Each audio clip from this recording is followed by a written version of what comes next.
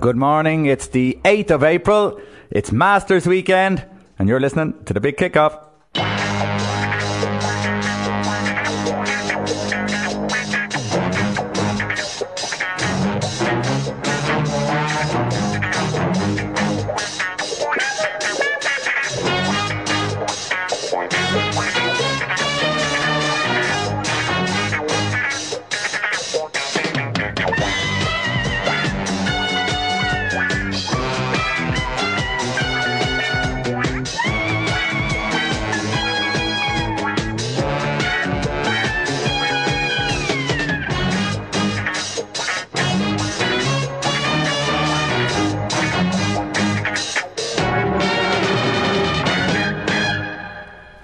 Good morning. It's Dino! As you said, it's Masters weekend and we're all very excited about it. David, have you been watching? Oh, of course. Yesterday was great fun because they were a little bit kinder with the flags, and of course with the rain it softened up and they just attacked everything, and it was a birdie fest. Now there were still people struggling and stuff like that, but it was great to watch. Some of the golf was outstanding last night. Yeah, well, outstanding because it's probably made easy, wasn't it? Well, it made easier, but it doesn't matter. You still have to play good golf, and some of the chip-ins off the greens and stuff, and some of the approach play, it's still a bloody hard course. So yeah. It's just they were a bit more confident that they could attack certain. They could play like they normally play. Yeah, and it shows. And it was great last night. It was birdies dropping left, right and centre for about 2 hours. It was great to watch. Gav Nolan, he's joining us today. Gav, morning. How you watched the full golf last night? I seen most of it last night. Yeah. What do you think? Excellent, as Buggo says. Rory to win. That's my prediction. Ooh. Yeah. I think Reid. I think the nerves will get the better of him tonight. Yeah. Could be interesting today. Yeah. Thing is with Rory, if he gets, it's either starts well or starts terrible. And he started well in this tournament, as in he wasn't 4-5 over. He hasn't had a bad round yet. No. So, and he doesn't tend to do it on the last day, to be honest. He's very much a good first day, disappears in the second day, and then is the best Saturday and Sunday. It's usually the second day he wobbles for some reason. I think it suits him chasing it. Yeah. If he had been leading, I'd be like, but the fact that he's going to chase it. Yeah. It's not nice being in the lead on the last day of the Masters, believe it or not. No, and all the pressure is on it's the back and nine, it does have an extra edge everyone than the other majors. It does. That prestige. It's more of pressure, being isn't there, as well? The Masters winner. What have we got on the show? What have we got on the show? We have, is it Confessions of a Golf Addict? I was going to say Teenage Drama Queen. Remember that movie with Lindsay Lohan? Yeah, he's coming on later on to obviously talk about the Masters and any other little bits and pieces we want to talk about in relation to golf. Yeah. And then the other usual nonsense. Loads of nonsense. What have we got for starting, Buggo? Good old fashioned Ash. Sorry, Jackie, but this is a life less ordinary.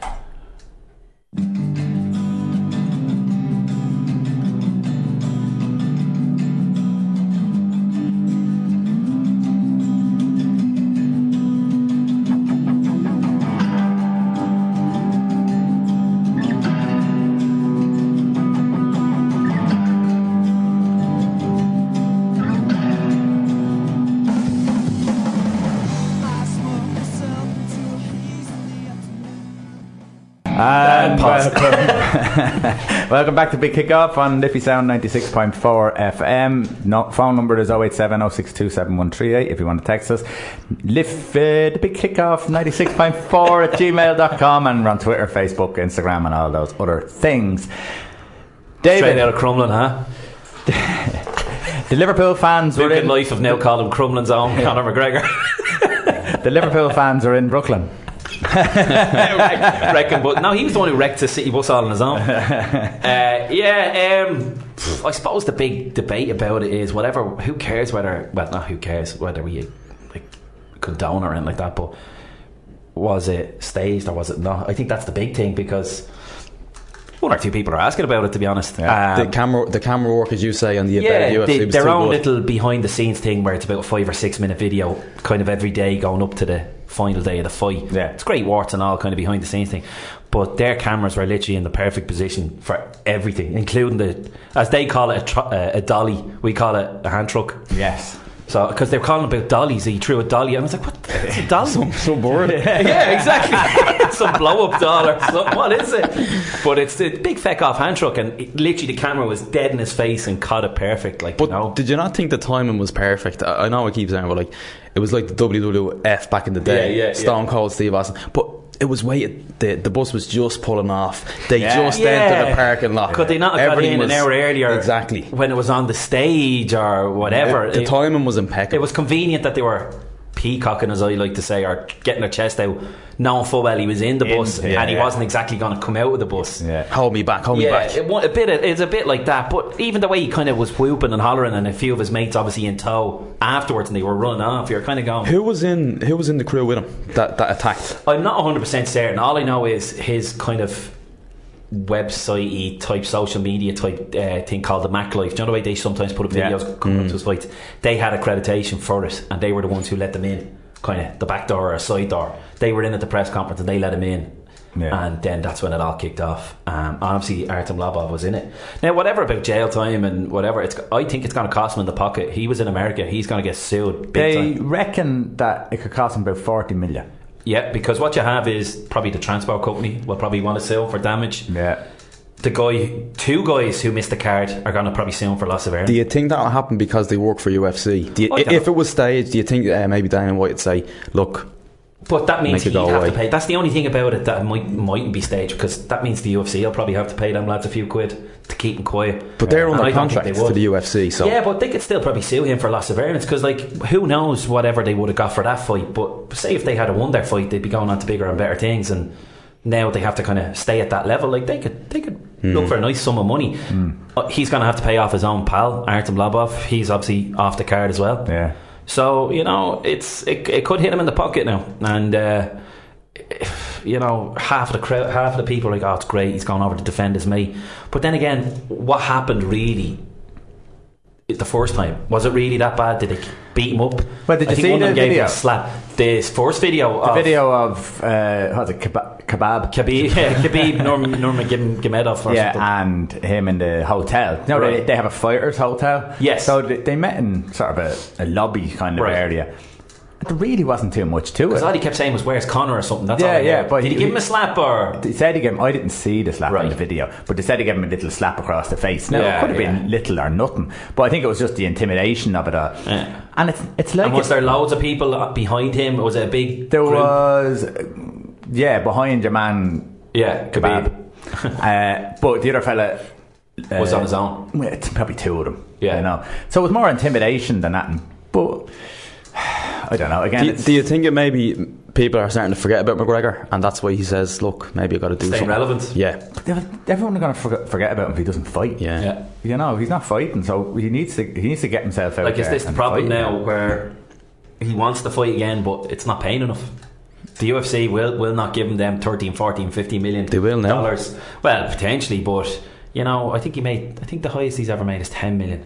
I think. Do you think it's too little for him now after getting the big money? After $100 million, yeah. But to be honest, all he has to do is look at Mayweather. Mayweather needed that money to pay the tax man. Yeah. So he's living the high life. He needs to get out there and start making up some super fights to keep it up, because obviously he's still living the high life. So he needs to get his finger out and start coming up with something, whether it be the rumours of WWE or UFC. He needs to hurry up and get on with it. Yeah, start making some money, because this could cost him. If anything, this is going to make this fight. No one, I'd never heard of Khabib. Before.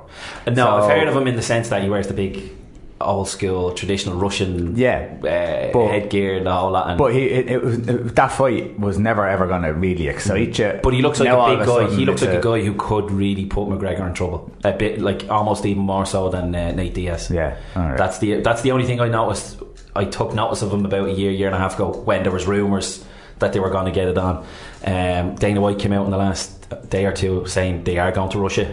Right. So you never know. This could be a super fight where, let's go back to his homeland. McGregor will go there. Give it like Rocky IV. Yeah, give it the big bad guy and go over there. And everyone's shouting for the Russian. Yeah. Maybe that's exactly what happened. Because as much, like, even Dana White answered it perfectly. Is he kind of done with the UFC? Well, no one's going to want to talk to him right now. It's all right now. Yeah, we're pissed off at him right now, but they can't get rid of him. They can't. No. But getting back to the video that was released by the UFC, like one of them, Dana White was like, Conor's going to jail. It's real.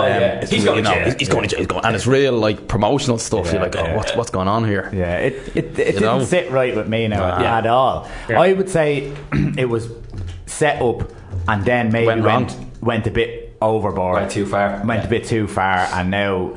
But I'd say they're absolutely loving it. Absolutely. Everyone's talking about it. Yeah. Everybody. As he's condoning it and he's not too happy Dana White. Deep down they'd be like, this is awesome, because apparently, was it the Thursday it happened?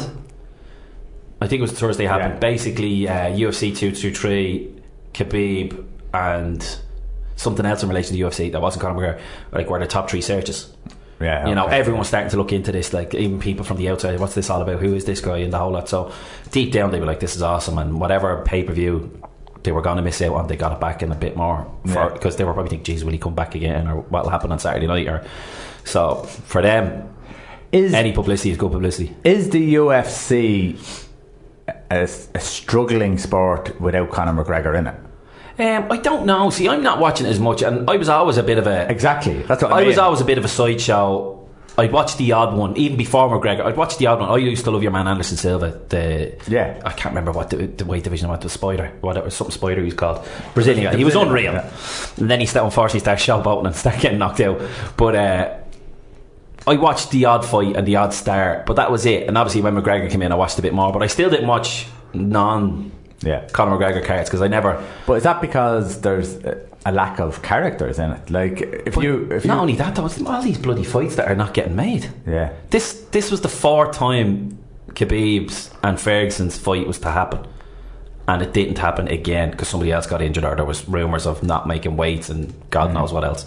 Then Holloway jumped in with a week's notice, and then he was pulled because he had to lose too much weight in the week, and his people said, no, you can't do it, you put yourself in trouble. So could this, and this is obviously the theory, could it be that the UFC and Conor McGregor talk about, listen, we're going to do this thing, we'll get a bit of publicity, possibly anything that happens we'll all sort it out between each other financially? I'd say up until he put the dolly through the window. Yeah, the dolly. But I'd say maybe if it was staged, go in there, ruffle a few feathers, but I don't think they actually thought he'd go and put something through a window. Yeah, but again, when I was looking at the video, there wasn't a hell of a lot to it. Like, it's the thing is smashed. Your man's has the cut on his head. Yeah, but the other guy got glass in his eye. He could have blinded him. Yeah, but it could have, millimetres, like everything else, inches and millimetres. It could have been a hell of a lot different. Like, it really could have been a hell of a lot different. Did it happen though? I didn't see his eye. Oh no, there's 2 guys out. So one guy got bad cuts, simple as that, but the other guy got glass in his eye, and he actually cut one of his eyeballs allegedly. Alright. But of course Dana White was like, both eyeballs are cut and blah blah blah. He was giving it the big one. But yeah, so 2 of them are out because of physical injuries. Right. Did you see that? Oh yeah, the 2 of them are out. Like, so that's just the way it is. I know. What are you getting at? You think maybe someone just went Nick? Well, I don't know. I'm suspicious about everything. No, but you see the video of him hitting it, like that wasn't staged. No, that wasn't staged. You know what I mean? But if he had hit it at a different angle, that could have kept coming through, and actually the dolly or the hand trap, we're saying dolly now, could have physically hit the guy, and Jesus, God knows what could have happened. Yeah. Well, I used to watch the WWF, and they used to shatter glass over each other's heads, and but that could have been like the actor's glass, you know, like the bottles where you smash them. And then they come out with blood all over their head. Yeah. And, but some of that is real. Yeah, but what I'm saying, because they're professionals. I know, but that's what I'm saying. They made it sound like there was women in there. You know, well, there was. There was women in there, as if like these were fighters. Yeah, and I think they tried to make it. But they're still human beings, Shannon. When somebody's attacking a bus and somebody starts smashing it, you can get scared. 100%. Yeah, but I'm not sure if it's true. Yeah. I don't know if it's been. You're not the only one who thinks that. I don't know. Oh no, I'm not discounting it. Absolutely not. I'm not discounting. I'm just saying I think that the whole hand truck through the window and all that, you can't stage that. That was like, let's see what happens. And I was like, oh, that I didn't think it was going to be that bad. Like, people are messing. Let's do this. Let's do that. Yeah. And it went too far. And McGregor could have got overhyped. And instead of the bin, because he was finding stuff, he was knocking stuff over, he was almost trying to find something for effect. Yeah. And he probably picked up the wrong thing, but he was like, I'm committed, I'm going for it. Yeah. There was no trash can there, you know, like in the wrestling. He eventually went to throw a trash can, and you could see him looking around, right? Somebody picked up one of the fencing, and then that conveniently dropped because somebody must have went, you can't throw that. Okay, so we go through it. I don't believe 100% in it. Yeah, I'm unsure. I'm with you on they didn't mean to get it out of hand, I don't think, to smash the whole window and people get injured. I think that was a bit too much. Second question: do you think that the people who got as injured as bad as they're making out? Well, the one I did see, it was from the embedded video, and it was just a little nick on his forehead. I don't know if that guy did fight or didn't fight. As far as I know, I don't think he got stitches, but no, he didn't fight. He was taken off the card. Yeah, I don't and know. the other guy, Borg, was taking. These are tough guys. These lads, like a little nick They're on tough the guys, forehead. but at the same time, is the ruling UFC them out. don't pay. They're not millionaires. The UFC need to pay out. Yeah, And say your fee is usually 20 grand. I'd be like, I want 100. I want a fight, and you're taking me off the card for an act. I think it's a bit. I'd say there'd be too much staging for it to be completely fake, but I wouldn't be surprised if they knew he was going to get up to something. One thing I will say is, right, everybody's talking about it. Yeah. Everybody around the world. You go onto Twitter, it was the number one trend. I suppose the most annoying thing about it is he's still going to make millions out of this one way or another. And so are the UFC. That's already UFC, because there will be a fight. Like there's not going to be a fight. I'm not a big UFC fan, right? But has there been any hype since the last time McGregor fought? Like, really, has there been a big card that everyone's been talking about? George St. Pierre came back, but I still didn't go and actively watch it. No, he fought your man Bisping. Did he fight Bisping? I can't remember. See, that's the same. Can't remember. We don't know. That's the thing. And when McGregor is fighting on a big card, everybody knows about it. Ah, yeah. So we're not 100% sure of the whole thing. Last night it went ahead anyhow. Khabib won in the 5 rounds. Fair play to him. This guy came in literally on the Friday. Yakinta is his name, and he went the distance. Khabib kept, like, he pretty much done the job, but couldn't close him out. So he won on unanimous over the 5 rounds. And Rolls, not even going to bother.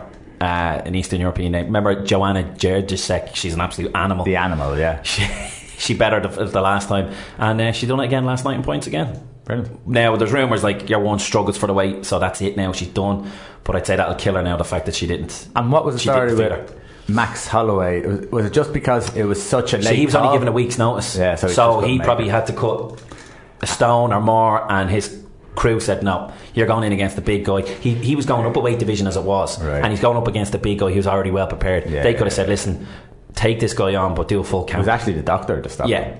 So he obviously did it, but it wasn't held. You've seen it over the last, say, 6 months. The only thing I've noticed with the UFC in the last 6 months is people who are struggling to make the weight.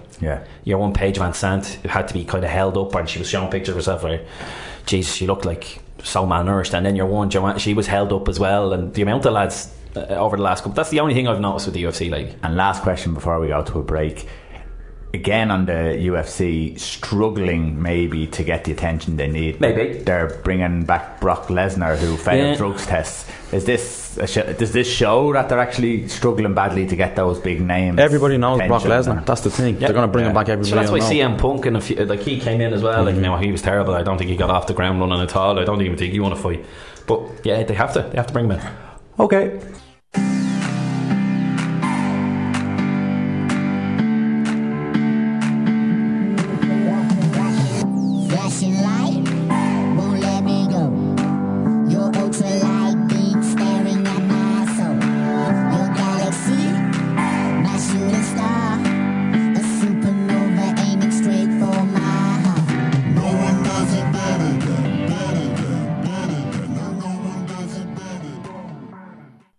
Welcome back to the Big Kickoff on Liffey Sound 96.4 FM 08706271138 and Big Kickoff 96.4 at gmail.com. I just wanted to bring up something that I seen during the week. It was Brian Kerr. I got in the mush there, Tony. He was talking. It's about Dundalk. We're playing. I've seen him at a Britney Rovers. Spears concert. Would you believe? Did you? What were you doing at a Britney Spears concert? Creeping.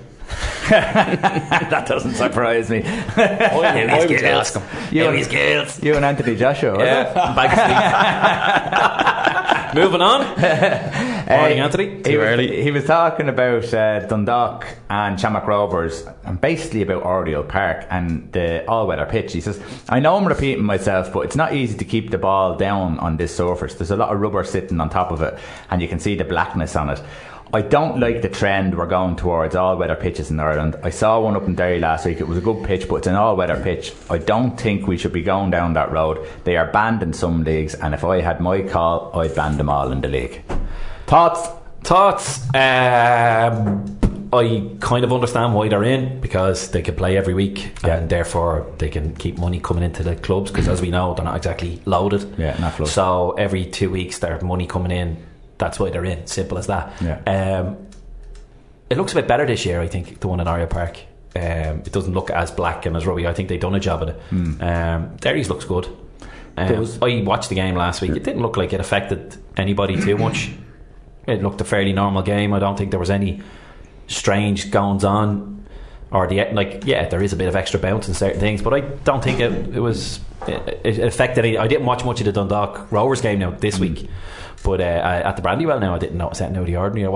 I didn't think it took away from the game. Yeah, Gav, we played yesterday on Astro. When you're playing an Astro, completely different game. Do you think it's completely different? Yeah, for certain players, yeah. Do you? Yeah, big time. I've played with guys on AstroTurf, like 5-a-side, 6-a-side, and they're excellent. Yeah. Get them on the pitch. Yeah. Completely different. But when you look at yesterday, I'm trying to think when any time a ball bounced or something like that. Was this just the way of getting in your match yesterday? We won't talk about it. No, we won't talk about that. Too long. Too long. Morning, also. That I didn't think the ball bounced anyway ridiculous like they used to in the old Astros. Do you know what? The new Astros You're right, are actually, because the new Astro, it's come a long way, because when we, going back years ago, Shannon, we used to train in King's Hospital, but we remember this. It was terrible. But in fairness, that was a hockey pitch. That was a hockey pitch, but that was the standard. That's what you played. You had to keep it on the ground. That's Exactly. the only good thing, because if you did go long, forget about it. If you didn't take it down, if you let it bounce in front of you, it was gone. For me, nothing beats grass. Nothing beats a grass. Of course pitch. Nothing at all. I can see totally why some teams have it like that. It's down to weather and stuff like that, you know. Yeah. Now coming in playing summer football, maybe in the next year or two they might kind of go, do we really need it?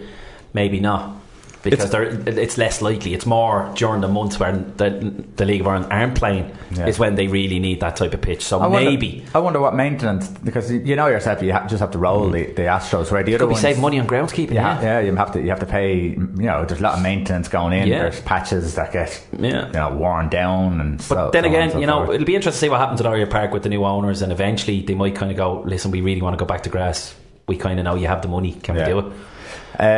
Brian Kerr says it's not sort of there to play football, and you can't really play football. I don't get that either. I thought you'd play more football if you're playing. But that's the thing. Like anytime I ever trained or played on Astro, it's straight away. I had no interest in kind of lifting it. It was always about keeping it on the floor. It's not easy to keep the ball down on the surface. I don't get that. I don't get it. I think it's I thought it's easier. Yeah.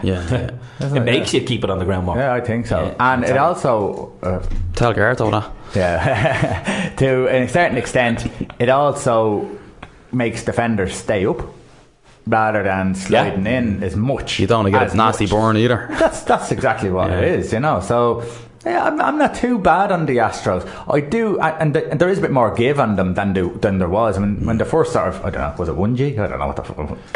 That just slipped out. I apologise for anyone offended by it. Yeah, but they're a lot softer now. There's giving them. You can wear studs in them, like that's. Yeah. And they don't slice your legs up quite so much if you end up diving by instinct. Yeah, well, this is it. So just going back to that, there was a thing on a while ago. It was on Football Weekly, and they were talking about the Astros and stuff like that. And one country, I think it was maybe the Dutch or something like that. You know, the little black balls. Yes, I know the story. Do you know? So what's the story? Is it potentially cancer? Potentially, So a lot of the young kids that were playing on the Ashes week in, week out. Mostly though the goalkeepers, because they're diving on it. That's what they were saying. It's the little black. You know. So is it like they might swallow one or two? Yeah, is it more because it's ingesting them? They were car tires. They're basically just car tires. Just go, and the rest of that. They're ingesting them, and then there's a development of cancer or whatever. So there was. Stay safe, kids. I think they did start banning them over there, and while we were introducing them, so that means we're a bit behind. But then you look at the Dutch league anyway. But I did hear that story too, and I read about that, and make you wonder, wouldn't it? It does make you wonder. But listen, I mean, everything gives you cancer these days, so Red Skittles. It's the way it is. Remember Red Skittles? And remember back in the day, that was the rumour. The what was? Red Skittles. No, it was the Frosties. Frosties cola, because he had so many E's in them. Well, then I'm in trouble. I love them. I thought it was Red Skittles as well. It was everything, though, wasn't it? But with Dennis Hogan. Do you know who Dennis Hogan is?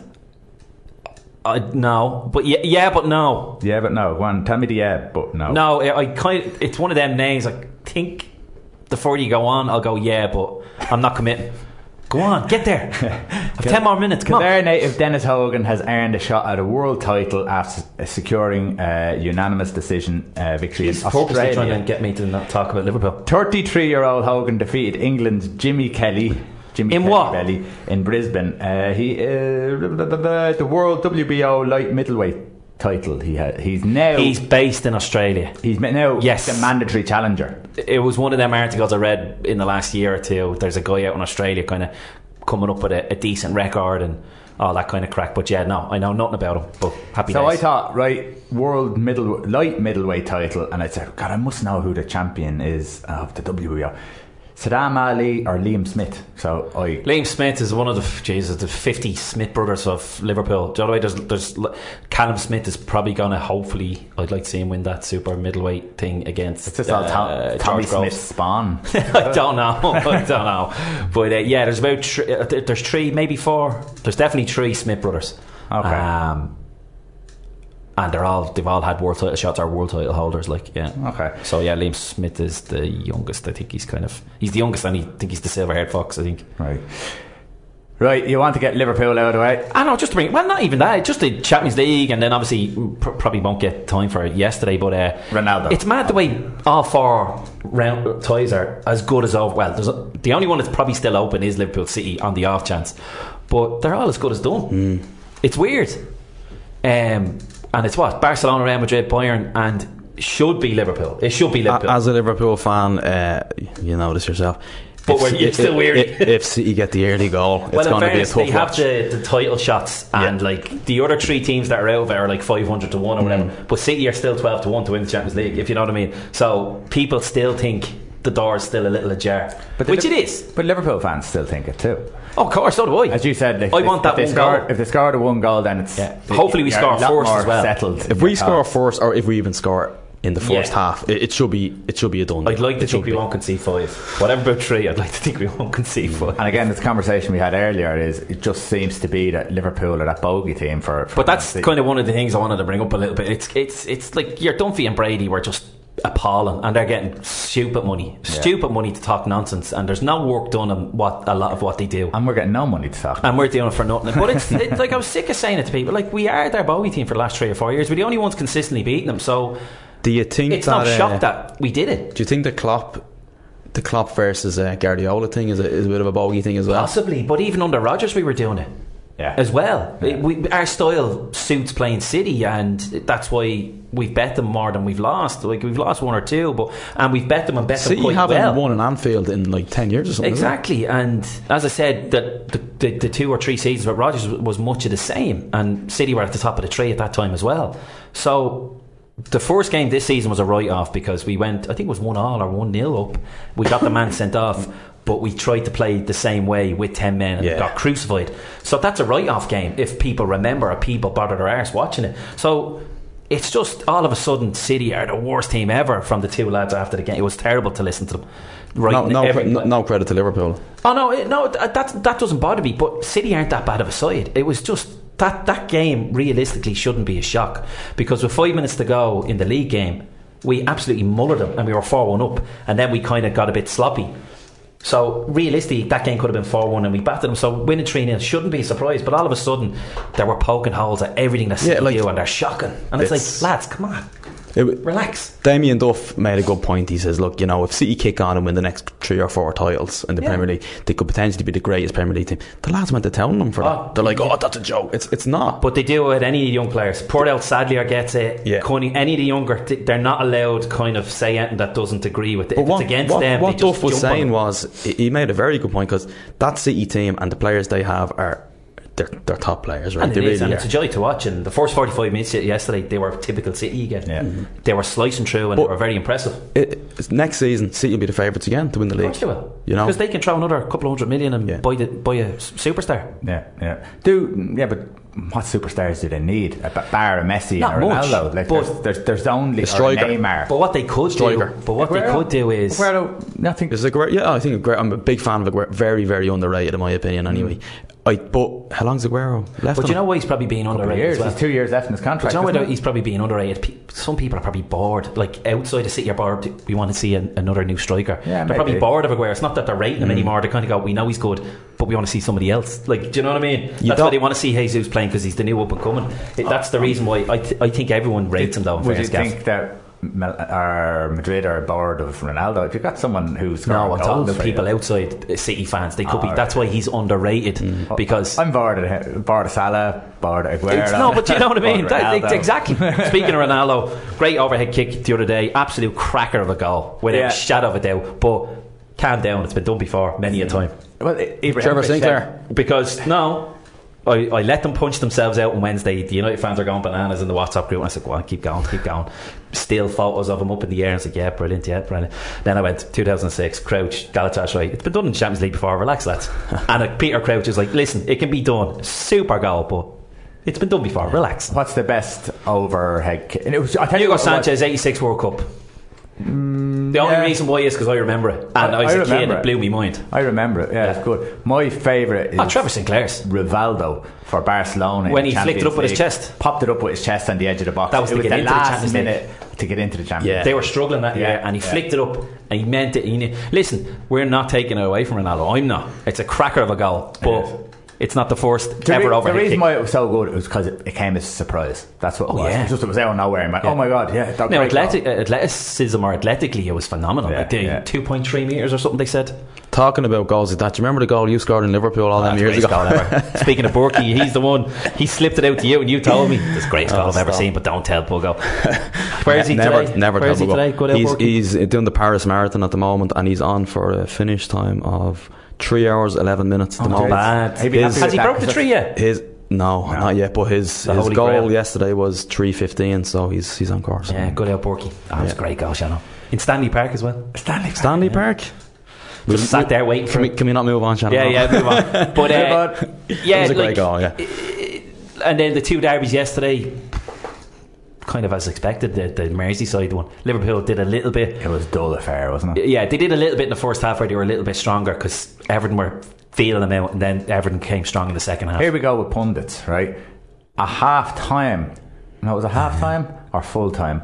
They were talking about Everton's backline, saying that this backline is finished. That they need to get rid of Jagielka, who's the left foot, Baines, and Seamus Coleman. And Seamus Coleman. And Seamus Coleman. Who was saying this? I never rated Baines. I think who it was. Who was on the panel for Sky Sports? Could have been Redknapp. No, it was someone else. Souness was there. Was he there for the two games? I know he was there for the United game. How can you write off Coleman? Yeah, seriously. Coleman actually was probably the man of the match, in my opinion, because the amount of work he was covering right full, left full, everywhere. He was all over the place and attacking again. Danny Ings got him roiled, didn't he? Yeah. Do you know, I wonder what he said. I'd love to know what he said. I can't say. Why? Are you not a good lip reader? No, I didn't. He's a diving basket. He kept saying, he was talking to the ref, and he said it about 3 or 4 times, and then of course Coleman heard and went for him, and it's like, alright Seamus, you're going to take yourself out of the game here, relax, go back to your position and do him. I think he's right though. Have a go at him when you can have a go, because he mightn't have got the chance to have a go at him game. Inks just laughed and went, gotcha. Yeah. Because in fairness, it was an irrelevant. It was that typical derby thing where you just breathe the wrong way and everyone's jumping on you. And he knew what he was doing. It was very clever. Like he knew he was right beside him, but he wasn't saying it to his face. And it could have gotten booked or sent off, if you know what I mean. So he was being clever. I'd take Coleman any day at Liverpool. Any day. At Liverpool, yeah, but we're not going to. But in fairness, it's good to see Klein back yesterday because Arnold, they're all out to get him at the moment. Every game that's on, and they really, really, really tried to deal him on Tuesday night or Wednesday night with Sané. Everything went to Sané, and it's like, get him.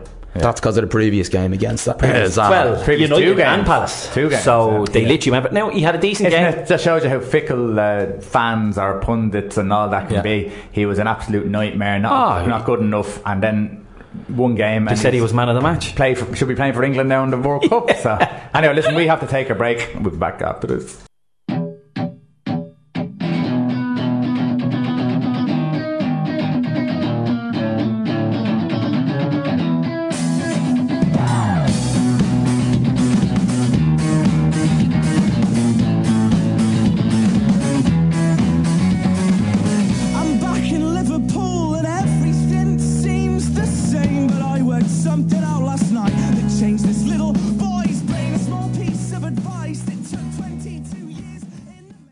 Joining us on the show this morning is Gary O'Neill from the Facebook page Confessions of a Golf Addict to talk about an already eventful US Masters. Gary, welcome back to the Big Kickoff. Good morning, how are you, Roy? Brilliant, absolutely brilliant. Listen, Gary, from the par 3 competition through to Sunday, the Masters doesn't fail to deliver, and that's the case again this year. Absolutely, I know, it's been magnificent so far. The golf has been it's been exceptionally good. And as you say, from the par 3, like Tom Watson, 68-year-old Tom Watson goes out and wins the old par 3, shooting lights out, which was brilliant. Him, Jack and Gary Player were playing together. That's right. Very fun. And then the big day happened Thursday morning, and the golf has just gotten better and better until yesterday. And last night the golf was phenomenal, to be honest with you. Unbelievable. We just go back just slightly to the par 3. Tony Finau or Finau or Tony Finau. Finau, yeah. God, that was dislocated ankle. Oh God, he must have done that before, has he? It went back in too easy. There's talk that he has, like, I'm not, to be honest with you, I'm not too sure, but there's talk that he has done it before. So because like he knew, like there was no panic, it was just straight back in, off you go. But he's a lucky man. Like the fact that there was no major tissue damage or any ligament damage that he was able to play, and like he's doing all right. Like he's level par through 3 days. So first Masters. It must be aching. It must be aching though. Sergio, well, this is the Tin Cup moment he had. Yeah, you gotta feel for Sergio. The worst thing about it is, like, he never once gave up on the shot. It's not like he said, you know what, I don't care. He was trying to get it close. Now, there was talk that pin position was a little bit, wasn't the fairest pin position, because like if you look at it, all the balls that he hit went past the hole. He just had a little bit too much spin on it, and they popped into the water. But you know, the golfing gods, they give it 1 year and they take it the next, and unfortunately for Sergio, yeah, he had one of those moments that, I think just say it'll be replayed over and over the years anyway. I think one hole destroyed him. I think they said that was the worst defence of a title ever. Yeah, it was the joint equal worst score on a hole in Masters history. Oh, Tom Weisstoff, I think, had it with him. I can't remember what hole it was. And he's not the first Masters champion to not make the cut, but definitely wasn't the best of defences. But look, they've just had a baby girl a couple of weeks ago. He is the Masters champion, so like it's not the end of the world. Let's be honest. And the thing is, he wasn't playing bad. It was just that hole, wasn't it? Well, if you take that hole, he was 9 over par after day 1. 8 shots went on the one hole. Yeah. So you know, it's a pity and he comes back with a beautiful birdie on the next. He comes back with a birdie on 16. So like he never lost it. He never once quit, and then he parred the last 2. So it's just one of those things. You know, he was trying his best to get it close to limit the damage, and well, unfortunately, the damage just got worse and worse and worse. That's it. And then the mindset is different than the next day, obviously. Yeah. Did you back anyone before the Masters? No, I'm not a gambling man, to be honest with you. Like, I'm a Tiger fan, massive Tiger fan. You know, if he can't win, I'm happy with anybody, to be honest with you. Although, you know, when you look at the leaderboard, obviously I'm going to be rooting for McIlroy more than Reed. But if anybody wins it, they'll be very deserving of it, and that's the way I look at it. You don't win the Masters by fluke, you win it by good golf. What do you make of Rory so far? I have to say now, like very, very few mistakes. Last night got a bit unlucky on the 13th. Downpour came down. Club kind of slipped in his hand. I say this back.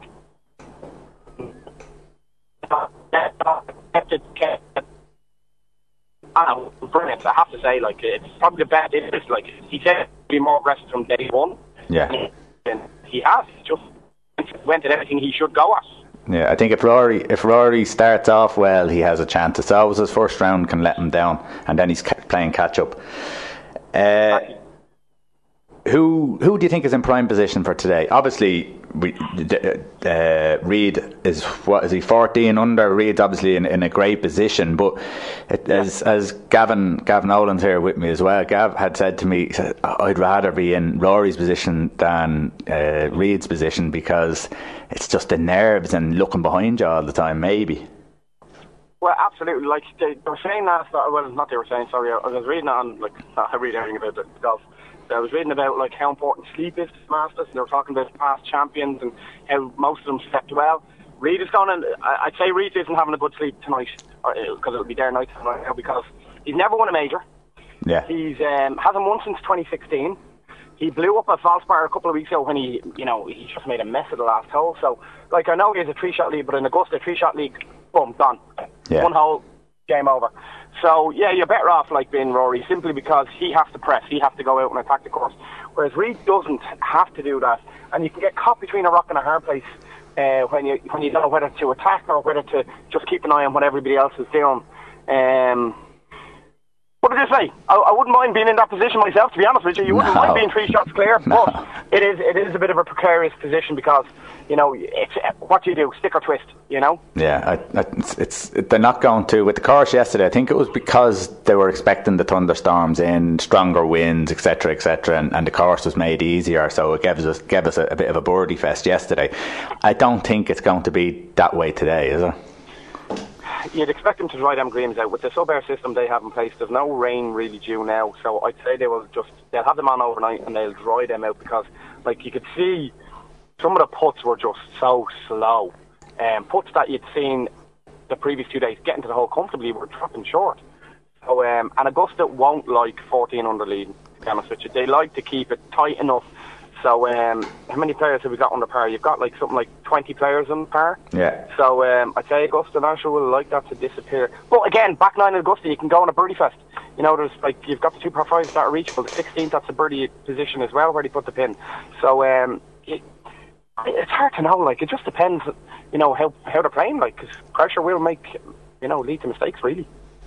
Gary, just a quick one here.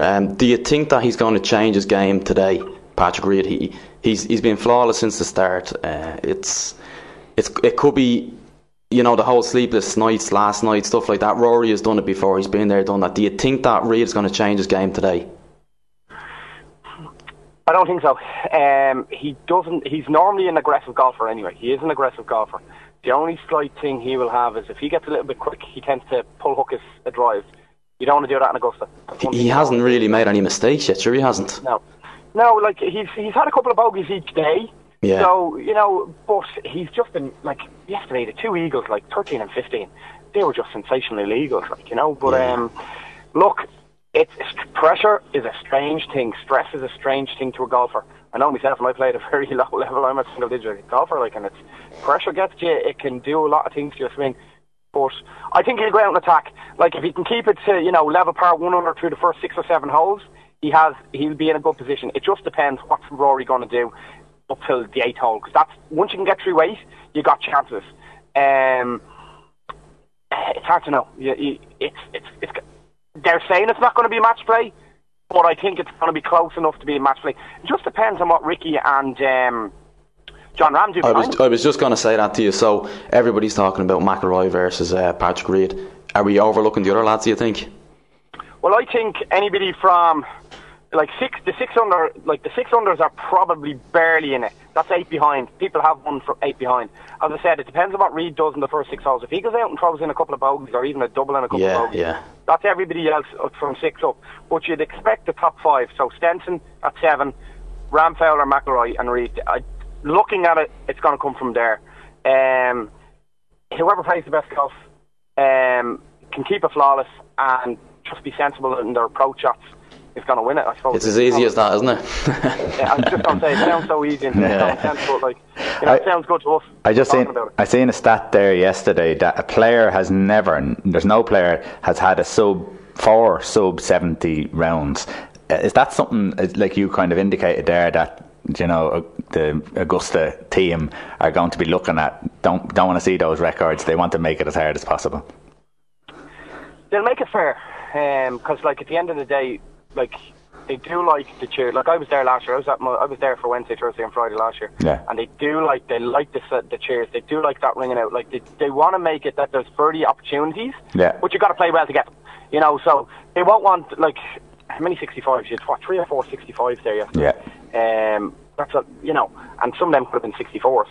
So they're not going to really want that again. But in saying that, as you say, 4 rounds in the 60s hasn't been done. That's why I'm thinking, is Reed going to throw in another, 69, 70? It's going to be hard. It really is. So may the best man win. That's what I say. What about Woods? Your idol? Tiger. Yeah, look, he's hasn't. They were all worried about his driving. His driving's actually been pretty good. It's actually been very good. Yeah. His problem is his iron play hasn't been good to scratch. Even the last 2 days, he's said it. Day 1. He didn't play great, but managed to fight his way through 1 over. Day 2, played better, just didn't score and ended up with 3 over. And then yesterday again, his iron play hasn't been up to par. And he's missed a lot of putts. Not badly, they just haven't gone in. So it's just a bit too soon. In his comeback. But the signs are there. The guy is like, he has all the tools now. Like, there's no fear of him. He's hitting the ball a country mile. He just needs to I suppose, keep the head down, keep practicing. Look, he's going to win soon. It's just a matter of when. Yeah, I think so. I think looking at it now, the major situation, it all depends on getting that together, and not putting himself under too much pressure. And sometimes I think that this came around, the Masters comes around, he's after playing a couple of good tournaments, and maybe he's putting pressure on himself to have to be up there. So internal pressure might do him, but. He's definitely got his game back together, and you can definitely see the little twinkle in his eye that he's actually enjoying it again. And I just hope he doesn't sort of put too much pressure on himself to have to win a major again. Just get out and do it. You've all them majors behind you. Just get out and enjoy yourself. And if you enjoy yourself, you just don't know what's going to happen. Listen, you were over there, as you said, last year. Yeah. The patrons, as they like to call it, this is very old school sort of stuff, isn't it? Like the green jacket. Any non-golfer would turn around and say, this is all weird stuff, going into a little room with a couple of old men and throwing a green jacket on, and they don't call them fans, they call them patrons. And we were talking about what was it, the shout out, mashed potato. They don't do that at the Masters because well, it's all... actually, would you believe they do? Do they? To the extent, and you can't hear it. Yeah, look, there was a couple of things that opened my eyes out last year to the patrons. Number one, there's a lot of corporate people there, a lot of corporate, and a lot of people who have no interest in golf. Like, they're just there, like, people would be shocked when they hear this, but you can start drinking from pretty much opening time. And there's people well inebriated by, like, midday, 2 o'clock, that have no interest in the golf. So that was a bit of an eye-opener. Right. And they do shout, like, you do hear a few little shouts. Now, they're not as loud. There's nowhere near to the level. But you do hear the sneaky little mashed potato and get in the hole, and you're like, lad, you're in the wrong place for that. Yeah. But, so it's frowned upon. Oh, big time. Absolutely. Like, it's absolutely, like... They should be frowned upon everywhere, shouldn't they? Listen, the PGA Tour, for the want of... being accepted amongst the majority of fans or sports people or just people in America, they're letting their standards slip a little bit in terms of what fans should and shouldn't be doing on the course. Yeah. And look, you don't see it you get the odd person that shouts it in Europe, probably American, but let's be honest. But it shouldn't happen. Like, you know what I mean? Like, the golfers don't like it, the other fans don't like it. Just don't do it. No. Just start throwing people out, and you throw them out, then they stop. It was funny at the start. It's not anymore. That's kind of the way it is. Okay, stick your neck out. Tell us who you think is going to win tonight. Rory, simple as that. Yeah, I tell you, he's been there, he's done it. He's gone through 2011 when he fell apart in the back nine, 10th hole, hooked it in out of bounds. Reed has not been there. He's never been there. Squeaky bum time's going to occur, especially coming in the back nine. I don't think he's ready yet. He is a very, very, very accomplished and great golfer, but the Masters is a whole different ball game. And listening to Rory's interview last night, the guy is so laser focused. He knows what he wants. There's my money. There you I'm go. not a gambling man, but that's who I'd say. Gavin, who did you... I backed Rory. You're backing Rory. Yeah. I have a sneaky... I've backed John Ram at 25-1, and of course I want them to win, but I just have a feeling that Ricky Fowler's going to do it. It's just something in me that says Fowler has... He has the focus the last while, and sometimes things haven't gone for him, but he's in a great position, I think. This all depends on whether Reed falls apart or not, obviously. It all depends. Like, he's only 5 behind, so it all depends what Reed does. Reed goes out and throws in a couple of bogeys, starts getting nervous, everybody's in play. I'd actually like to see Ricky play, because it just, all the people who have just been, saying X, Y, Z about him, and, he was once voted supposedly the most overrated golfer in the American PGA Tour. It's like, hello. So I'd like to see him win it, but no, I can't see past Rory. I'm with you on that one. If Rory doesn't win it tonight, I'd love to see Fowler win it. Yeah, it'd be nice to see him win it, just to get that monkey off the back and get it done at a younger age, and that'll stop people talking. Gary, give us a shout out about your Facebook page and what people can get off it. Yeah, Confessions of a Golf Addict. It's all about having fun. It's just me, a golf addict who plays a lot of golf, talks a lot of golf, loves everything about golf, who just, has the ramblings of everything to golf. So it's just, I share funny stuff, educational stuff, fitness stuff, PGA Tour, LPGA, ladies golf, European Tour. It's just all about golf. And if you're into your golf, it's a place to go. Brilliant. We will more than likely get back onto you when the US Open is on, because although they all don't have the same buzz as the Masters, but still, we will talk to you soon, Gary. Thanks very much for your time, and enjoy your game of golf today. I shall. The sun is out. Happy day. Thank you very much, Jen. Talk to you. I shall Bye talk now. to you soon. Bye. Take Bye. care. All the best. Bye-bye.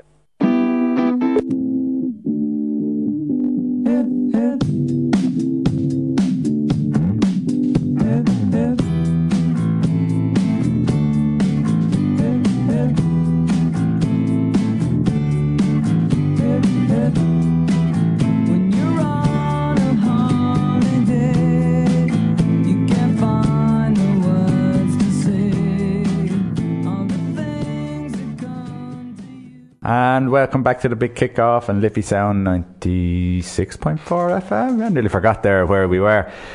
Gav, Formula 1. Yes. Now, I lost a lot of interest in Formula 1, oh God, probably a long time ago. Probably purely for the reasons that everyone else did. It wasn't really competitive anymore. It was one or two teams. It got boring, didn't it? Yeah. But so the Irish interest went after Jordan left, didn't it? And Eddie Irvine. I loved watching them. But this is what we're going to talk about. Have a listen to this. I think it's just a mad situation that a sport can be held hostage by one or two of the teams that compete in that sport. I mean, when I was growing up watching Formula 1 in the 90s, it was Williams against Benetton for the title. There was Jordan that were winning races. There was Prost, Sauber, all private teams. There was Ferrari. And at this point, McLaren were a Formula 1 racing team. They weren't really a road manufacturer either. So Formula 1 doesn't need them. It would be nice to have them in. But I really think the most important thing is two things. It's reducing the cost, making it affordable. And then secondly, having it so we turn up to a Grand Prix and ideally 20 drivers can win the race. Maybe obviously less in practical terms, but it's having Ferrari and Mercedes in, they're calling all the shots on their terms because everyone's afraid to lose them, and they end up having this massive advantage. So when we turn up to races, we know that probably it's going to be a Ferrari or Mercedes that wins the race, and therefore it is less exciting as a result. We all end up scrabbling around trying to think who we can predict other than Lewis Hamilton, because he's obviously going to win the race. So I went for his teammate instead. Yeah. So that kind of sums it up, doesn't it? I mean, the reason... Now, this is one of the reasons why I wouldn't say fallen out of love with Formula 1. I just don't watch it as much because you kind of know that Lewis Hamilton's going to be up there, and if it's not him, as he said, his teammate is going to be there. There's no competition anymore. That's what I was going to ask. No, I don't watch it anymore, so I don't really have too much of an opinion on it. Is that the reason why? Yeah, it's boring. You said you did back watch in the day when you watched it, like the same time I watched it, you didn't know who was going to win the race. It could have been anybody, and as that chap said in the clip, you know, Jordan could win a race, or Benetton win a race, or Ferrari, or any of them, Mercedes. It was really, really interesting from start to finish. But even pole position, you didn't know who was going to get pole position. Yeah. Other than maybe Schumacher and stuff like that. But it's lost my interest completely. Yeah, and you're always going to have your elite, I suppose, driver like Schumacher, Prost, or Senna, or whatever. I'm not a fan of Hamilton. I don't like the way. I think a lot of people find it very hard to, like him, just because I don't know what way it is with him. But then again, there's not too many likeable. I don't know. The only fella, there's an Australian fella. What's his name? Oh, I can't think of his name. But he's just a real happy-go-lucky fella.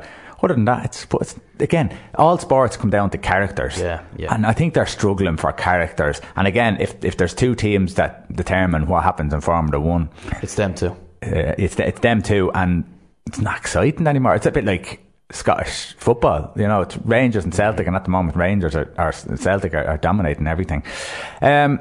Ray Wilkins died during the week. Massive heart attack at 61. What do you know of Ray Wilkins? Do you know what? I didn't. It's before my time, but just reading what everybody's posting on Instagram and Twitter, he was like a really, really nice guy.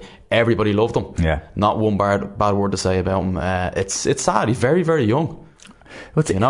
61, when you're 10, 11, 12, 16, you think 61's ancient. Yeah, it's not at all. When you hit 30, 40, 50, it's very young, close. isn't it? Yeah, it's close, but the thing is that he had so much more to give in football because... What was he doing previous to his ill health? I don't know. I don't know who was he a pundit or anything? No, he was a pundit with Sky.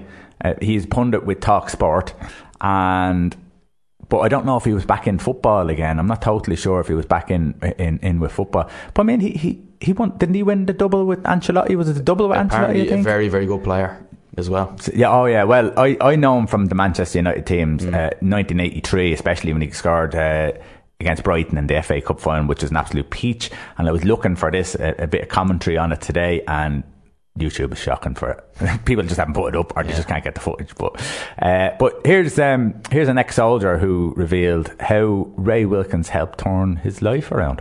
Hey, Bob mentioned just then he was a football man. I disagree. He was a real man. I'm an ex-soldier, and I had some time where I was homeless, and I was outside of Brompton Station. And what had happened was he came over to me, and I recognised him straight away, and he just took some time to sit and chat. And we were both sat on my bit of cardboard together, and he took the time to sit and talk, and we were chatting about the army. And I was a gambler at the time. Oh, I'm still a gambler, but I'm recovering. But he took the time, and he even took a phone call during that and said, look, I'll call you back. I'm busy at the moment. And we were sat chatting, and he gave me £20 and told me to get myself a hot meal, and then took me across the road to buy me a coffee. And as the bill came, I asked him, I said to him, can I please buy this? I want to feel like a man. And he said that he totally understood all of that. That night, I took that £20 and I got some shelter and I had a hot meal. During that time, when I was in the shelter, I met a guy who was helping ex-soldiers, who put me in touch with decent people and who would help me. I'm now fully recovered, not gambling. I have my own place, a beautiful girlfriend who I'm about to marry. And I put it down to the time that man took to give to a man that was nothing to him, a stranger. And I'm sorry if I'm getting emotional, but he was a real hero to me and to millions of others across the world. Thank you for giving me the time to say thank you to a man I never got to say thank you to, not really. Anyone who phones in today with a memory is basically saying to his family, thank you for giving us Ray Wilkins.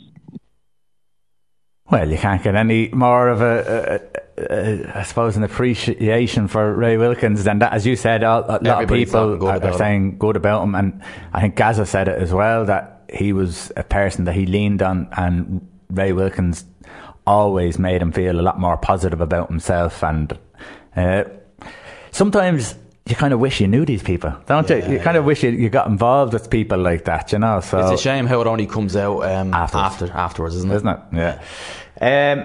Here, this is one now. I don't know if you know World Rugby. We talked about this a couple of weeks ago. Myself and Dave. World Rugby have confirmed that they'll be looking at the replaying of a World Cup qualifier between Spain and Belgium. Did you hear about this? No.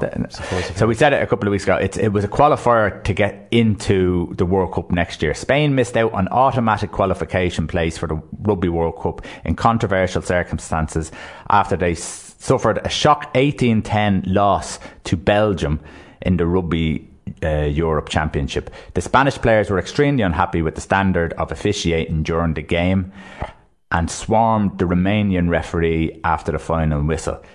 The result meant, this is the big one, that Romania would progress with Georgia already qualified. Right, okay. Now it makes sense. But the thing is, there was protests before the game by Spain about surely there's a conflict of interest. This is it, and the World Rugby suppose bashed that away, swatted it away. I'd agree, replay the game and get a referee in there that has neutral, completely neutral. That wouldn't happen in soccer, would it? It wouldn't happen anywhere. At amateur level, it wouldn't even happen. If it was someone from, I don't know, say Dublin and Cork are playing each other, and you had a Dublin referee, there'd be war about it. It just doesn't make any sense. So the thing is, they haven't confirmed that they're going to do it, but there's a good possibility. I think in fairness, that's exactly where it should go. No one's going to argue with that, is there? No, I can't see anyone arguing with that. Anyhow, listen, we're going to go to an ad break, and we'll be back straight after that.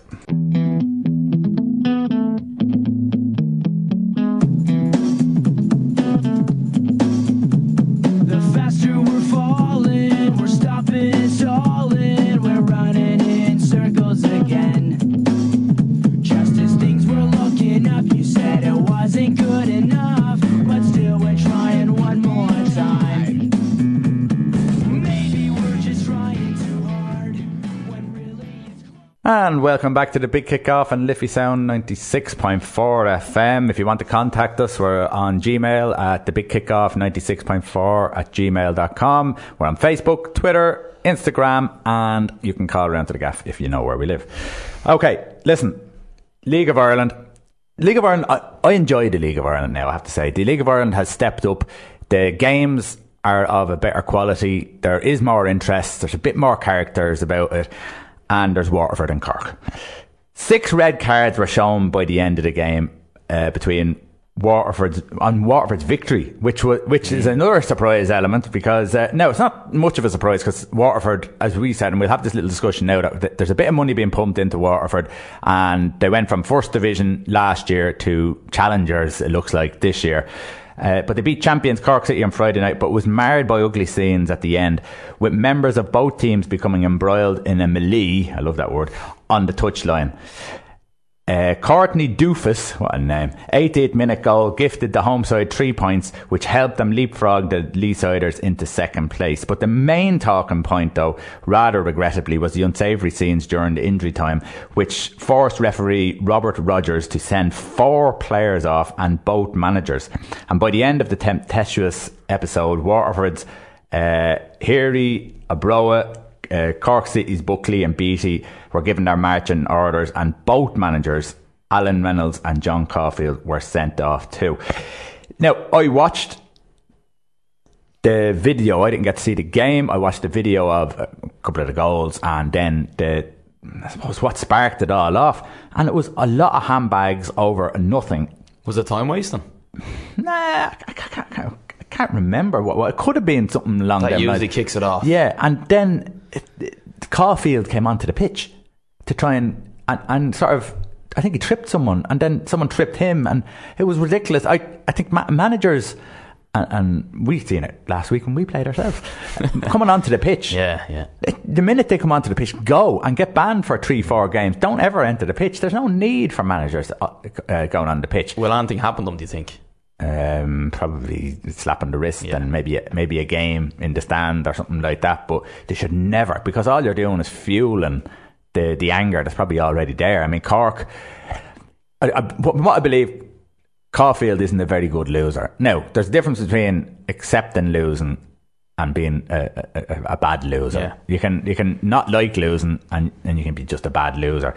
But yeah, it all sparked off, and we were just talking about Waterford there. There seems to be a bit of money, and we talked about this before.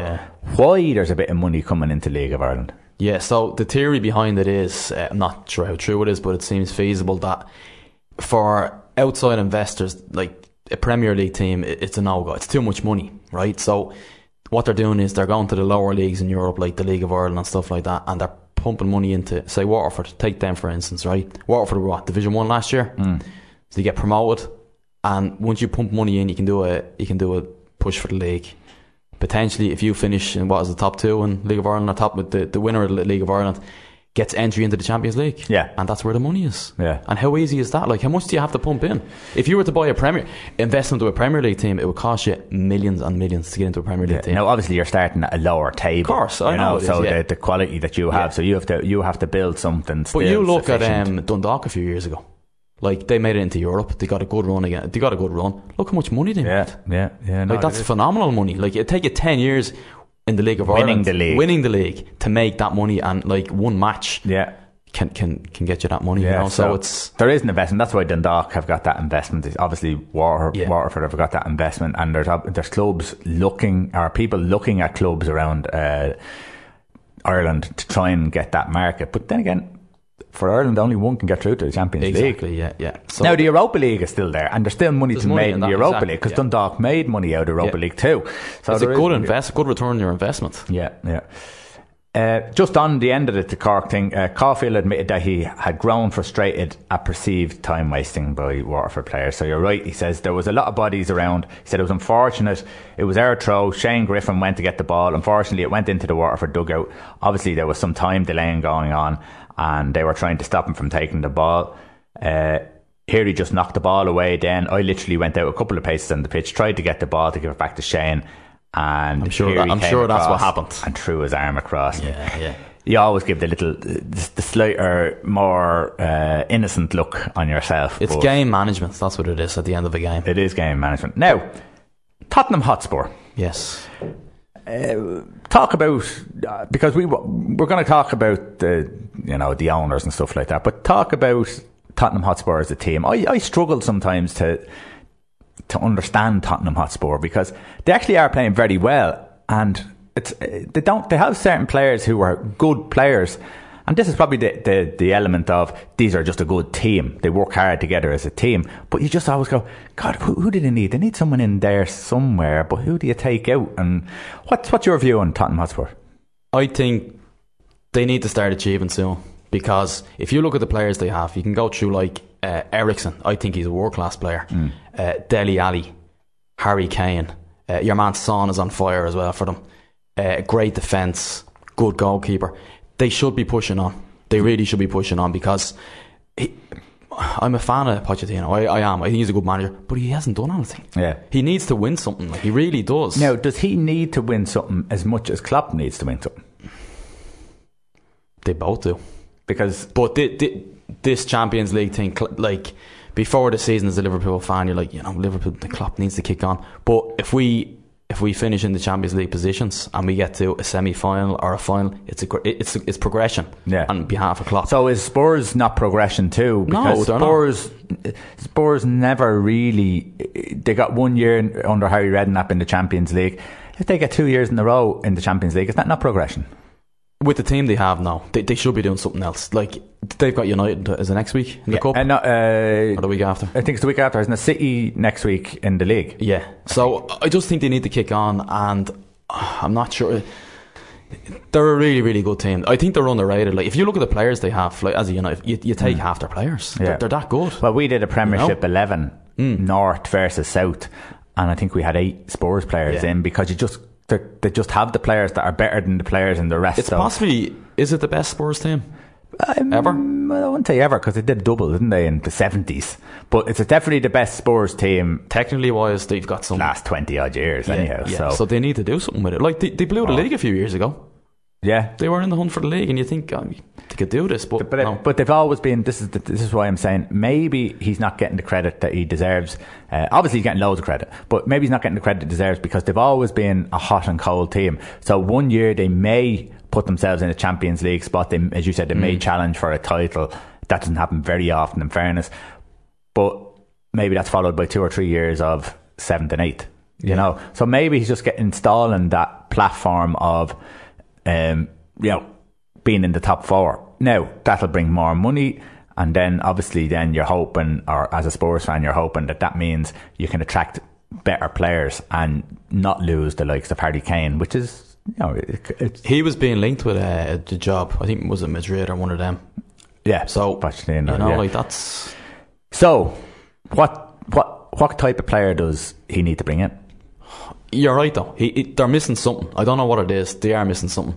Maybe they rely too heavily on Kane, do they? Maybe. If Kane's not there, who do they have? Maybe. I mean, they don't is it Llorente, is it? Llorente is their backup. He's not. They have, what about, I don't see, they brought in Lucas Moura, and he's not getting a look in for pace. Yeah. And that's what I thought they missed before. I said, they just don't have someone who takes on players, beats them, but they actually are so intricate in their passing and stuff that they're actually able to get through teams. So maybe they just don't need it. And again, they only brought him in a few months ago, so you have to give a player give him the pre-season and see how he gets on. But is it centre midfield? Do they not have someone like Dembele? I like Dembele. I think Wanyama was the first sort of piece of the puzzle, and then when Dembele came in, he's a better Wanyama, because he's technically better and he works hard and all. So he nearly knocks Wanyama out there. Is he still missing 2? Or, I mean, Eric Dyer, decent player, but I just don't think he's brilliant. I don't think I think he's an alright player. Who do you bring in? Well, that's it. So, is it some sort of player like, I suppose, I don't know, a Matic, or maybe I'm going to say Pogba, but you know what I mean? Well, maybe. I don't know what way he wants to play, but someone who is of a level higher than Dyer and Wanyama. Yeah, it's a tough one. I don't know. It's because their back line is solid, their keeper is solid. Yeah, their front forward good. very good. So I just think it's the 3 in the middle that kind of gets them. Now, this is the question. This is where we go from here. Is money. So we know that they have a financial structure where they don't like to, break spend their money. salary cap and what have you. And then it came out this week that Daniel Levy looks like he earns more money than any of the players. Yeah, but so, and he's always been talked about as one of the people who is, I suppose, a tight man who makes sure the ship is run well. This happened, remember at Arsenal, they had a salary cap and what have you. Actually, I think they were better under that, so maybe that's the system. You're not going to kick on though. If you have a salary cap, it limits you to what players you can get. So Kane is hanging around for one more year, isn't he? Is he? I don't know. Apparently so. Apparently he's hanging around for one more year. But Kane is one of the best strikers in Europe at the moment, right? So why would he not move on? Well, so to win things? Loyalty, probably loyalty. Yeah. So does this mean that next year is an unbelievably massive year? It's make or break. Well, apparently, yeah. It's make or break. But let's see. Let's have a listen to Talk Sport. We're talking about Daniel Levy. It's all roses, then suddenly, bang, Daniel on 6 million this year, more than Gareth Bale, and it looks like, Toby could be on his way as well. There's a structure, we're not breaking it, and he pulls out 6 mil. Is he entitled to that? Yesterday we heard record revenues, over 300 million for Spurs. Well, that's what he's saying. He's allowing himself. It's a bonus. So this is what he's saying. It's a really good story. You should have a little read of it. It's in the Times. Matt Hughes and Martin Ziegler. And like you just say, 6 million he got paid last season. It's the equivalent of £115,000 per week, which is £15,000 more than he's a workaholic, being Harry Kane. He goes to work, comes home late at night, doesn't go out. You'd hope he was with that much money, wouldn't you? But if you're talking about the profits that they made, I think he's entitled to it. All the top executives are entitled to a bonus. And how much of that 115 grand is a bonus? Is it 100 grand bonus and 15 grand basic? We don't know until it's broken down. The football, the finance in football now, nothing startles me anymore. So I say good luck to him. So, as he said, he's probably a workaholic.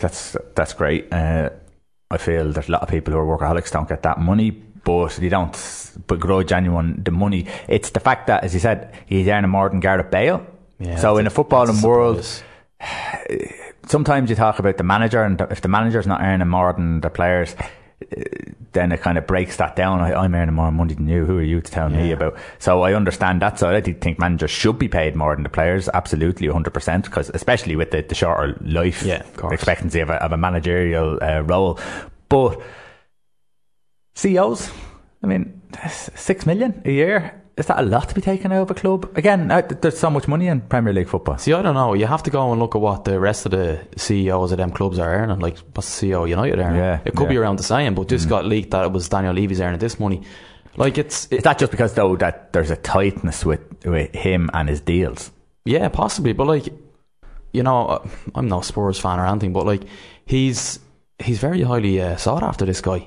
He runs a very, very good business. Yeah. And he's being rewarded for what he does. Now, it's a lot of money, but as I was saying to you, if he's a CEO of another multinational company, he's earning that money as well. Yeah. So, it's to be earning more than someone like Gareth Bale, it's a surprise, but then again, it's not. I think the only thing that it brings, and it's a bit of trouble for him, is for him to say that, let's say Gareth Bale comes back to Spurs, you can't have this amount of money. We're not spending that much money on Gareth Bale. Yet he's getting that much money, So it won't do him any favour in the dealings that he's doing now.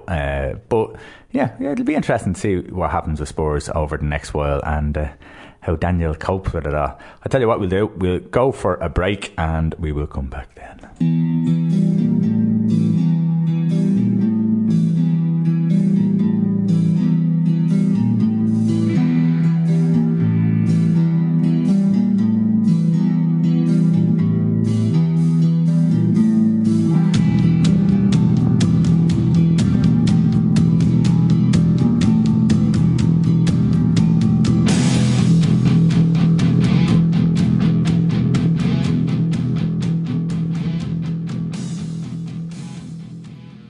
Okay, we were just talking about CEO salaries just before the break, and so we decided we had a little look up to see, and obviously Daniel Levy's wages are at bonus Like every CEO's wages. I think. Because the leading CEO in wages is Ed Woodward from Manchester United. It's 2.521 million.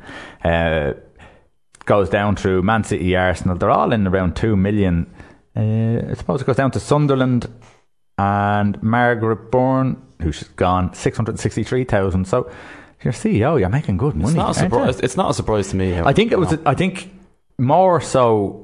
It's the dealings with the players and how tight he is and how it might make his life a little bit more difficult on how much he's getting, especially with the Gareth Bale thing. Anyhow, so listen, they're all earning around the same money. I don't know what the bonus structures are like in the other clubs. One thing we didn't mention, and I forgot to say this to you, and sure it's been everywhere, about Conor Matheson from Lucan United, former player who made the bench for the Champions League game for Liverpool against Manchester City and then was on the bench again for the Merseyside derby. Great experiences for him, and I suppose it'll help him in his progression, but maybe don't get too carried away either. No, but it's like, I've been chatting to lads in work about it and stuff, and they're like, oh yeah, but he only made the bench. But it's huge. It's absolutely massive. Like, it's at the moment, young lads coming through, Irish young lads coming through, say most of it's Championship players coming through, Aston Villa's, Preston, Shiny Maguire, people like that, and you're talking about them. This is great, but to make like a top 4 team, it's unbelievable the achievement he's made since he's left. It really is. We don't have any. Kieran O'Hara is at Manchester United and supposed to be highly rated goalkeeper. Has he made? But I don't think he's made the bench. But the thing is that, and he may have done for a cup game or what have you, but it's the fact that we haven't had outfield players for a while. The John O'Shea's and stuff like that were playing then.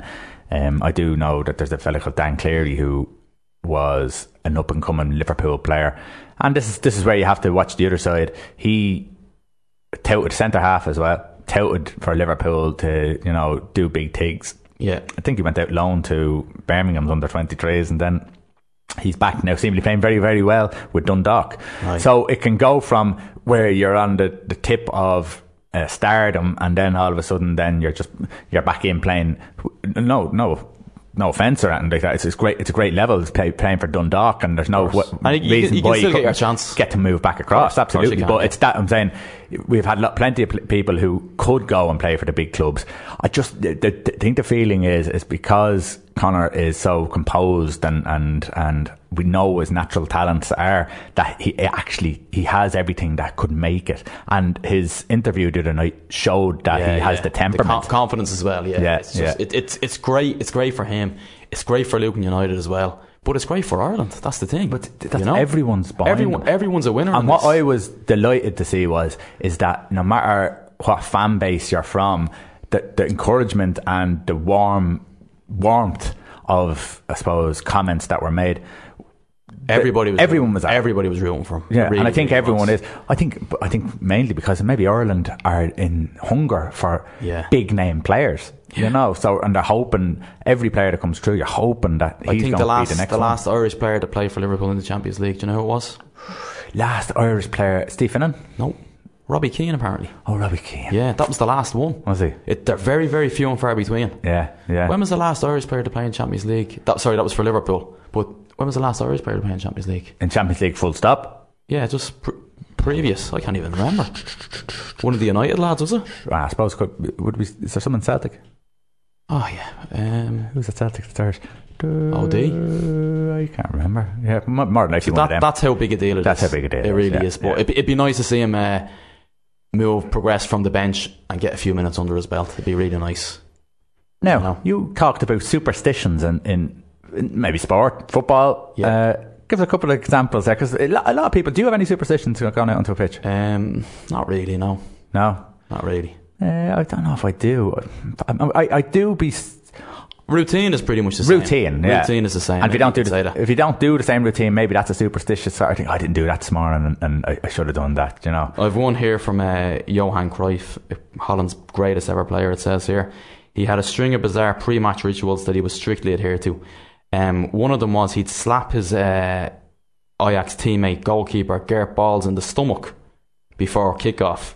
He would then, when he got onto the pitch, he would then meander towards the opposition half, and he spit his chewing gum onto their side of the pitch. On the one occasion where he forgot to do this, he was unable to complete his ritual. They lost 4-1. No way. That's it. A lot of footballers are very superstitious. Very, very superstitious. No, that is probably a coincidence. Of course it is, yeah, but that's where superstition, the mental game as well, isn't it? Yeah. What was Ferdinand's one? He do that jump. Oh yeah, before every game. Yeah. Paul Ince. Here's one I have from Colo Torre. The Ivorian insists on being the last player to come out on the pitch. It sounds harmless enough superstition, but it landed the player in real trouble during a Champions League game between Roma and Torre's former club Arsenal. With Torre's then central defensive partner William Gallas receiving half-time treatment on an injury, Torre refused to come out before Gallas and the game restarted without both of them. Torre eventually took the field without permission from the referee and received a yellow card. I say the manager was very happy with that. Imagine. That's bringing it to extremes, isn't it? Yeah. You're not going out on the pitch, someone's injured. So that wouldn't be. There's one here from John Terry. He says he has around 50 superstitions he has to observe before a match, which seems a lot. One of them is he listens to the same Usher CD in the car park. Buggo's a big Usher fan, isn't he? He sits on the same seat on the team bus, which is probably everybody's their own seat. It's like in a dressing room when you walk in. You normally sit in the same seat in the dressing room and stuff like that, He uses the same pair of lucky shin pads for 10 years and he lost them at an away game in Barcelona. Right. He ties tape around his shin pads 3 times on each leg, stuff like that. Do you have any quirky things like that you do just in general or ordinary life? Like if I make a cup of tea, I only store it 5 times. I can't store a 4 or I can't store a 6. I have one when I'm doing the volume on the TV. Yeah, it has to be on an even number. Well, yeah. So we all have. And if someone puts it on another, I'm just sitting there going, "Please, yeah. Get out of the room, turn your back." Listen, I have one here from Malvin Kamara, the Sierra Leone international, played for the likes of MK Dons, Cardiff, Port Vale, Huddersfield, and Grimsby, before turning out for a number of other non-league clubs. But whenever he went. He took a strange ritual with him. Before every game, he watches the 1971 film Willy Wonka and the Chocolate Factory. He said and explained, "I have to watch it before every game. It gets me into the right mood. It's my favourite film since I was little. It calms the nerves and gives me luck." Whatever works. It is mad like that, isn't it? I've one more here. This is a bit ridiculous, but however, Romeo Anchatini. He's the president of a football club, okay? And he would throw salt onto the Arena Garibaldi before every game. The bigger the game, the more salt he would throw onto the pitch. So when they faced their fiercest rivals, Cesena, in a very, very important game, he arranged for 26 kilos of the stuff to be thrown onto the turf. It must have looked like a dry ski slope. That is the extreme, isn't very, it? very that extreme. Is mental. I don't think I have anything now that I bring out onto the pitch. Does anyone we play with have any superstitions? Oh yeah, the Gags uses the rub the oil before every game. You do that as well. Yeah, but I do it for him. No, you don't. I actually did yesterday. Gaz Lang didn't he? Didn't he bring that into the dressing room? He started with wintergreen, and then everyone else started to do it. I don't get it. What is that about? It's basically a mixture of wintergreen or deep heat. Right. You're a physio, you should know this. Yeah, but I don't use it. Yeah, but it's a warming agent. That's all it is for cold matches. So I don't know why we use it in the summer league. So instead of wearing tights, it's a more manly thing to do. Oh right, more manly. It does look. There you go. It looks very manly. The pink bottles all around the dressing room. All right, well listen, that's us for today. We're out of here now. We have Pat on next. Listen to Lucan Live during the week if you want all the local news and national news. Of course, there's always something going on in this country, and I don't want to go too much. Oh yeah, go on. Sure. One thing, you didn't give a prediction for the golf, did you? Oh yeah, no, that's what I said. I think that Fowler might do it. I just have a feeling that Fowler. It's just the way he's going about himself, and he's not in front. Yeah, he's sitting there. He's sitting nicely toward. You ever see the horse racing? Yeah. And your fella's up front, sitting and you're going, I don't like he's up front that long. He's up there too long. And Liverpool City prediction. You didn't give that one either. I am going to go. I think Liverpool sneak in, but I do think it's going to be tight. Yeah. I would not be surprised to see City go 2-0 up at half time. Yeah.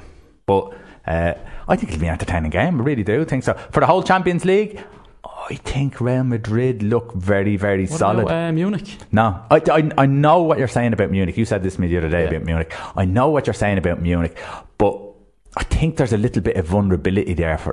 Like they played, who was it they played? Sevilla.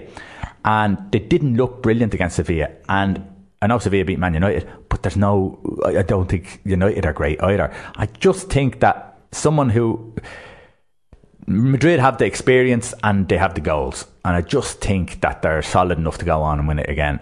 Hard to argue with that. It is hard to argue, but then again, that's the way football is, the beauty. Right, what we're finishing with Sweet Disposition from Temper Trap. Oh, Buggo's gone off to do a 5k or something like that. So, R.I.P. Bugger. Talk to you. See you next week.